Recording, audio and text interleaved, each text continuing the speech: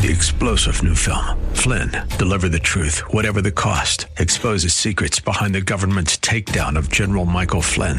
Flynn knew what the intel world had been up to. He ordered the first audit of the use of contractors. This set off alarm bells. He told the truth. He was the most dangerous person for Donald Trump to hire. They had to get rid of Flynn. Flynn, deliver the truth, whatever the cost. Available now. Watch it today. Go to salemnow.com. salemnow.com. Welcome to Grounded and Growing in Christ. I'm Dan Rhoda, a pastor of Orland Park Christian Reformed Church, and today we are going to open the Bible together to hear from God's Word. To hear all of the messages in this series, please visit groundedandgrowingradio.com. There you can learn more about this audio ministry, and we'd love if you'd consider providing financial support by making a gift of any amount. If you're not part of the local church, Orland Park Christian Reformed Church welcomes you to worship with us this Sunday as we gather to worship and hear the Word of God proclaimed. You can learn more about our church at groundedandgrowingradio.com. You can turn with me in your Bibles to the book of Proverbs, Proverbs chapter 22 and verse 6.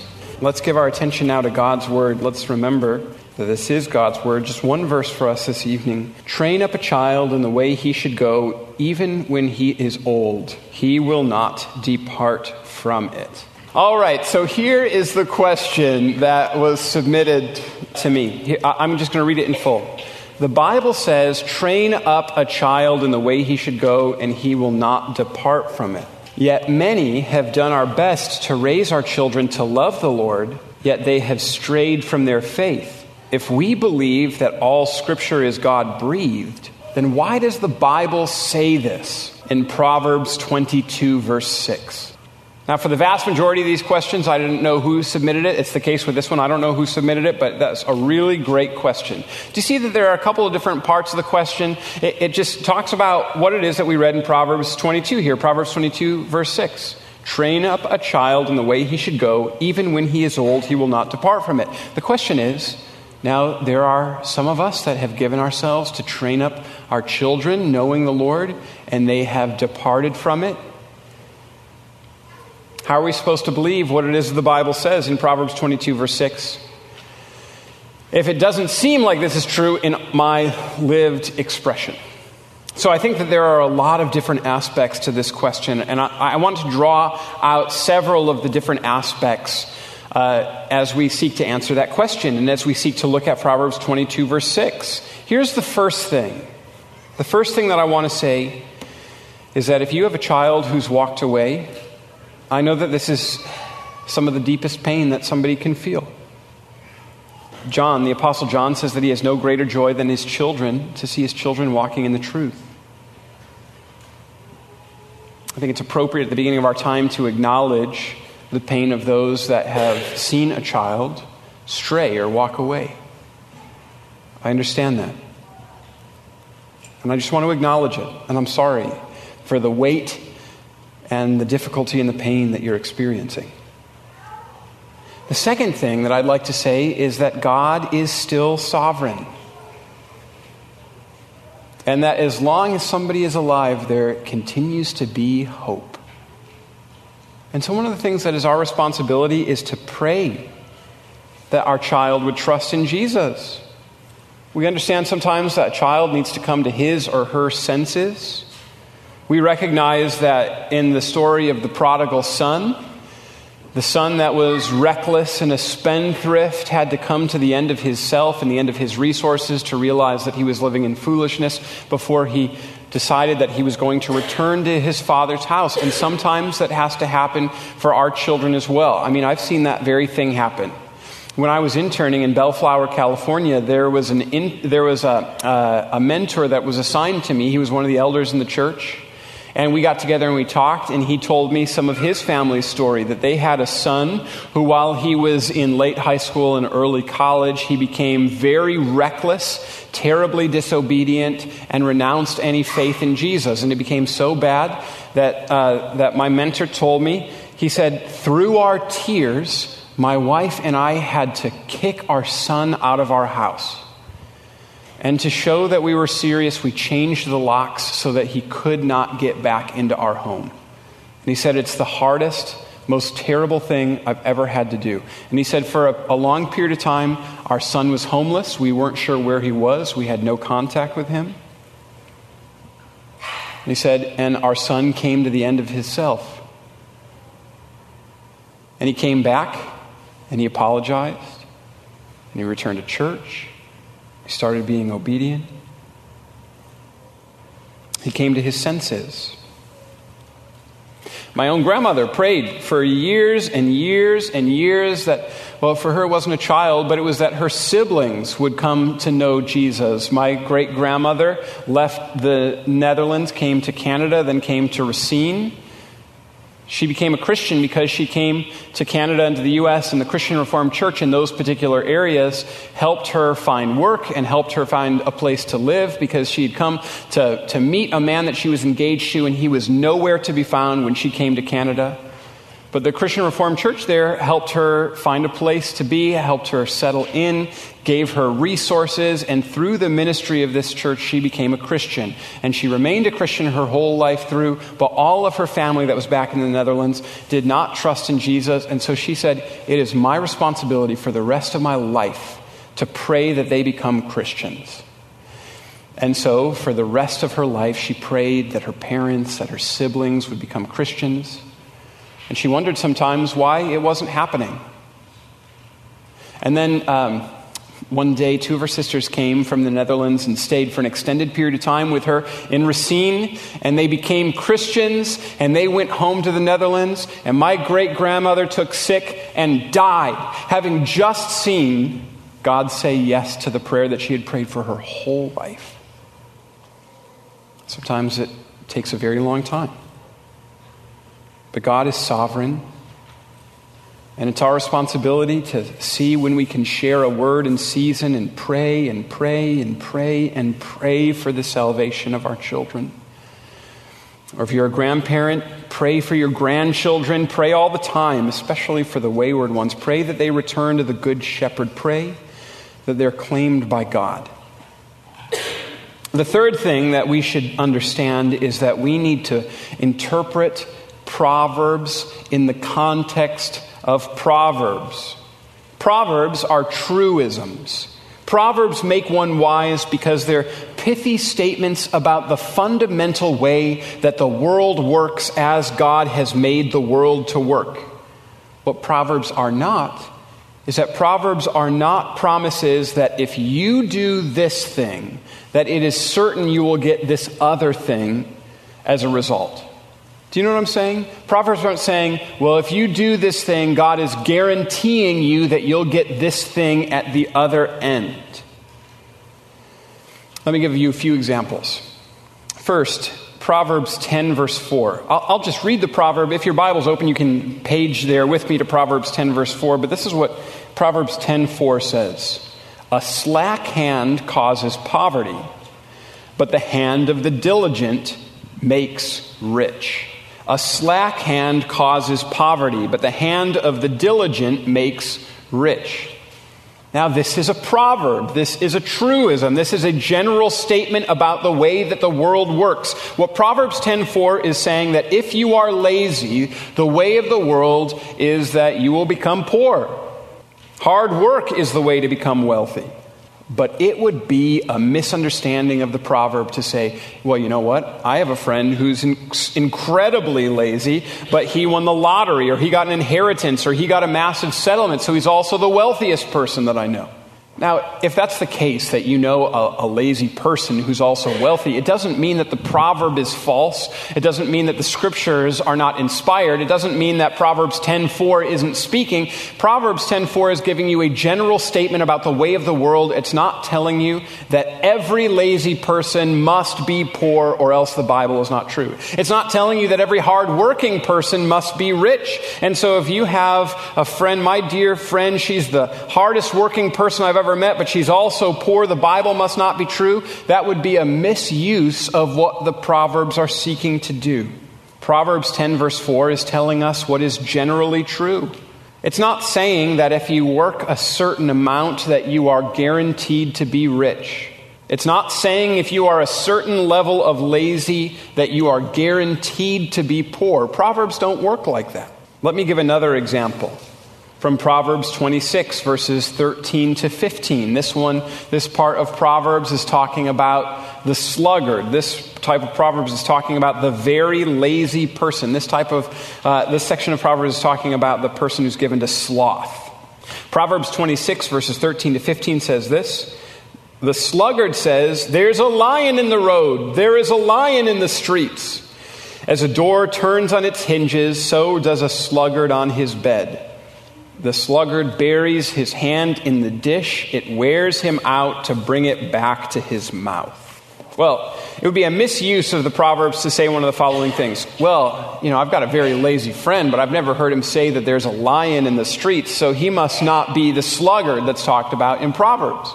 It would be a misuse of this to say, well, I've never seen my very lazy friend put her hand in the dish and then not be able to take it back out again. She must not be the sort of person that's being described here in these Proverbs. This must not be what Proverbs 26 is talking about. It'd be a misuse to put it in that way. Proverbs, again, are true statements, and here Proverbs, again, is speaking general truths. They're speaking in generalities, in pithy and clever ways. What this proverb is saying is that people who are overwhelmed by laziness will make ridiculous excuses to get out of work. That's why the sluggard is saying, there's a lion in the street. It's a ridiculous excuse to try to avoid work. And if you know very lazy people, you'll know that this is one of the things that can characterize somebody who's lazy. Ridiculous excuses to avoid working. Proverbs 26 here, verse 14, is saying that people who are lazy aspire to move no more than a door hinge moves. They're just staying in bed. Their life is characterized by turning over to one side and then turning over to the other and then turning over to one side and then turning over to the other. It's a vivid pictorial way to describe somebody who's lazy. They're just always in bed. They're never getting out of it. Now just know also it's a misuse of the proverb to say, hey, if you are to the point of exhaustion or if you are sick and you spend the day in bed, well then you're terribly lazy. That's not what the proverb is trying to get across. The proverb is saying that a lazy person is characterized by ridiculous excuses, by not getting out of bed, and it gets so bad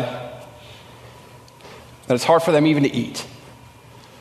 This lazy person that seems to be satisfied only by eating, they get so lazy that it gets hard for them to even eat. We might say that a person is so slothful that they won't even go out to eat. They only ever eat through DoorDash or Grubhub. That is what would characterize the sluggard. Now again, if you've ever eaten through DoorDash or Grubhub, it doesn't mean that you're the sluggard either, right? This is talking about what would generally characterize somebody that's lazy. It's a misuse of the proverb to try to stretch it too far or to say, well, I've seen one exception, so the Bible must not be true. Today's message on Grounded and Growing in Christ will continue in just a moment. To learn more about Orland Park Christian Reformed Church, to listen to other messages from our audio ministry, or to make a financial gift of any amount, please visit groundedandgrowingradio.com. That's groundedandgrowingradio.com. This audio ministry is made possible by gifts from listeners like yourself, and we greatly appreciate all those of you who continue to make it possible to share this work with listeners across Chicagoland. Now let's return to today's message. Parents are responsible to train up their children to know the Lord. That's what the proverb is telling us and instructing us. But parents should not bear the guilt of their children's sin. Let me read to you from James chapter 1. James chapter 1 verses 12 through 15 says this: "Blessed is the man who remains steadfast under trial, for when he has stood the test, he will receive the crown of life which God has promised to those who love him. Let no one say when he is tempted, I'm being tempted by God, for God cannot be tempted with evil, and he himself tempts no one. But each person is tempted when he is lured and enticed by his own desire. Then desire, when it is conceived, gives birth to sin, and sin, when it is fully grown, brings forth death." James chapter 1, verse 14 tells us that each person is tempted by their own desire. If your child has given themselves over to sin or has walked away, there can sometimes be terrible guilt on the part of the parent. It's not your guilt to bear. it's your child's. Now, this should drive us again to pray that they will turn to Jesus and have their burden of sin and guilt lifted at the cross. Sixth, and finally, this is the final thing that I wanted to say in relation to this. Proverbs 22, verse 6, does tell us of a solemn charge that parents have been given. Proverbs 22, verse 6 does tell us that it is utterly necessary to train children to know the Lord. That is a proper implication of this section of Scripture. Train up the child in the way that he should go, and even when he is old, he will not depart from it. That the ordinary way of things is that God will make use of the parent's instruction and discipleship and catechesis to the end of that child walking on the right path and following after God. And so let me conclude by sharing with you some wisdom from a minister in the Christian Reformed Church who has preached here, Chris Gansky. Some wisdom that's drawn out of the Proverbs here. And it's wisdom that calls us to strive so that our children will know the Lord. Chris Gansky decided that he was going to... he's a theologian. He loves using big words. So these are his disputations on the catechesis of children.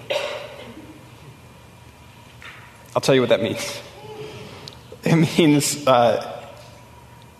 here's some wisdom for training up your child. That's what that means. I think these are really wise. And I think that these apply very deeply to Proverbs 22, verse 6. So let me share with you 10 things. Remembering that a solemn task is to train up a child in the way that he should go. All right, here's the first.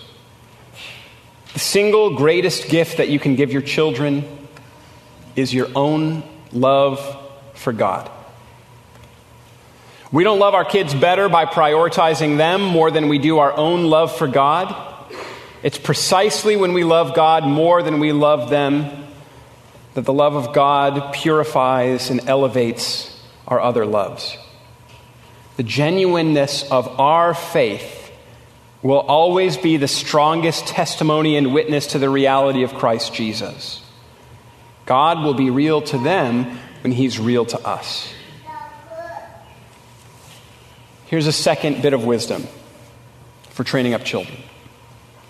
You can't outsource the training up of children to the church or to the Christian school or to grandparents. You are the single greatest spiritual influence on the life of your children. And God has given parents the unique responsibility of shaping the moral and spiritual instincts and appetites of children. Church, school, and extended family play a critical role, but they cannot replace the spiritual nurture of fathers and mothers. Here's another one. Your children need the regular and consistent presence of the church and the community of faith in their life more than they need sports, extracurricular activities, and weekend family getaways. The church is the place where our kids learn that the Christian faith isn't simply my family truth, but that Christian faith is a kingdom-claiming reality that's cosmic in scope.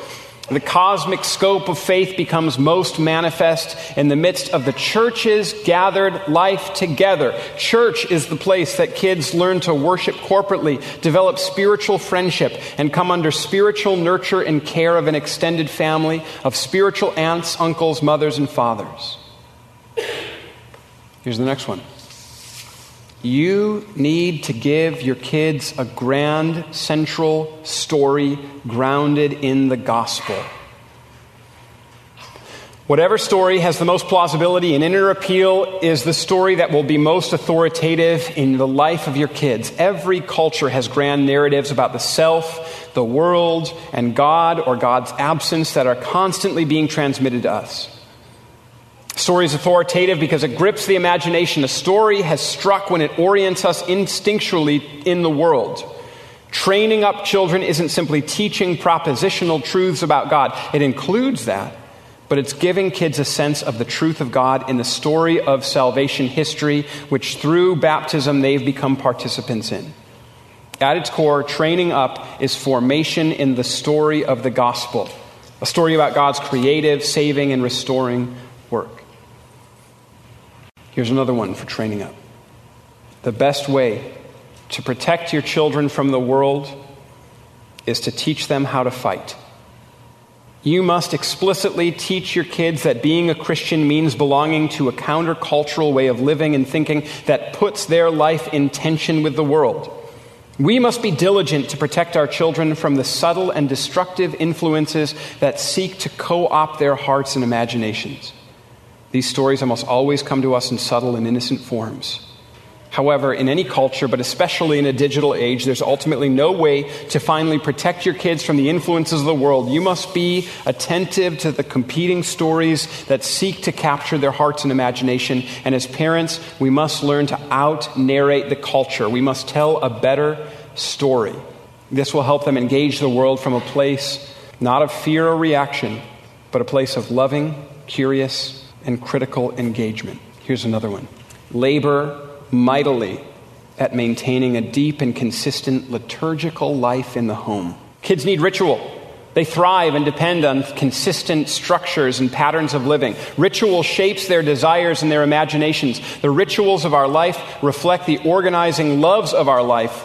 We find the most liturgy and ritual around us, around the things that we love most. Without ritual, our lives become chaotic and formless, and our loves wax and wane. Home catechesis, home training up, is about developing liturgies around the love of God, devotional practices that involve regular prayer, scripture study, participation in the church's worship, community life, and mission. There needs to be a dogged intentionality about this because the nature of adolescence, along with the distractions of a secular age, conspire against consistency. Think about the structure and pattern of your family life and make hard choices that bring the pattern of that life in line with the gospel story we are called to live into. And here's the last one. If you don't teach your kids about sex, the culture will. Father and mothers must be proactive in teaching their kids about the biblical meaning of sexuality. You'll need to stay in control of the narratives and out front of what they will be exposed to in school and through friends. The health of your own marriage will be the greatest resource and example that forms their thinking about sexuality. Teach them from the goodness and health of your own marriage about the beauty and dignity of being created male and female and in the image of God. Teach and model for them God's good design for sexuality and marriage. Create an open and holy atmosphere in your home where they feel safe and free to ask curious and difficult questions about the meaning of sex. Don't be naive about the temptation and struggle with pornography, especially for boys. The pernicious and pervasive reality of it will reach your kids sooner than you would imagine. More and more young men in our culture are getting their sexual catechesis from pornography. You need to have a bold and aggressive plan for sexual catechesis in your home. Now, I offer those as pieces of wisdom for you. I think they're really, really helpful. I think they're really, really good. I think that's excellent from Reverend Dr. Gansky. I offer them to you because there is a solemn charge given to you, parents, to train up children in the way that they should go. There's a solemn charge to give yourself, to devote yourself to that task. It's extremely important that you do this. And so I don't want to back away at all from what it is that the Bible is saying in Proverbs 22, verse 6. I don't want to back away at all from the wisdom contained here that training in godliness often leads to life in godliness. But I want to communicate it in such a way that doesn't promise you that if you give yourself to training up your children that you are going to get the sort of child that you might have prayed for. Sin is a powerful, tempting force. And the enemy is real and will work to try to steal away your children from Christ and from his church. And so it may be that you gave your life to trying to train up your kids to know Jesus, and they're not walking with him anymore. What I don't want is for you to come to the place where you're like, well, if only I had done a little bit more. Tell you what, we can't change the past. But God is sovereign. And so we trust his purposes even in this. And we pray that God might draw them back.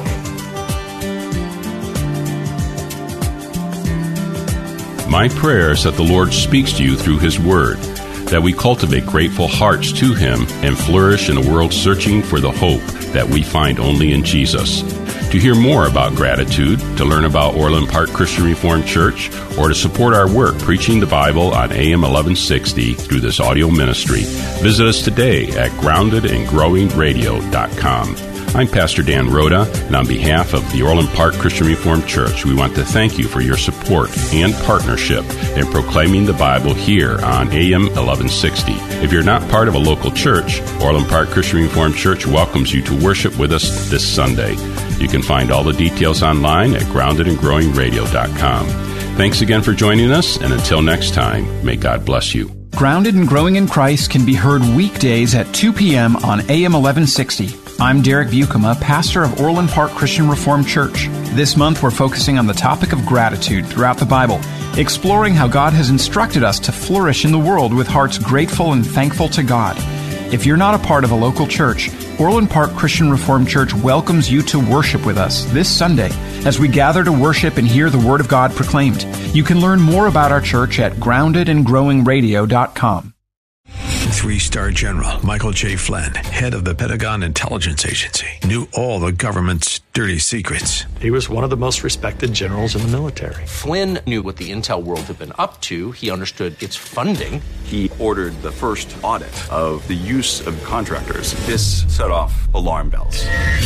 The explosive new documentary, Flynn, Deliver the Truth, Whatever the Cost, uncovers the facts behind this scandal. Flynn told the truth. He was the most dangerous person for Donald Trump to hire. I find out the worst enemy that I'm going to face in my life is right here in America. They took my assessment and they wanted me to change it. And I was like, I'm not changing it. They had to get rid of Flynn. With in-depth interviews, archival footage, and never-before-seen personal records of the man behind the headlines. I just felt like I was drowning. Flynn, Deliver the Truth, Whatever the Cost. Available now. Watch it today. Go to salemnow.com. salemnow.com.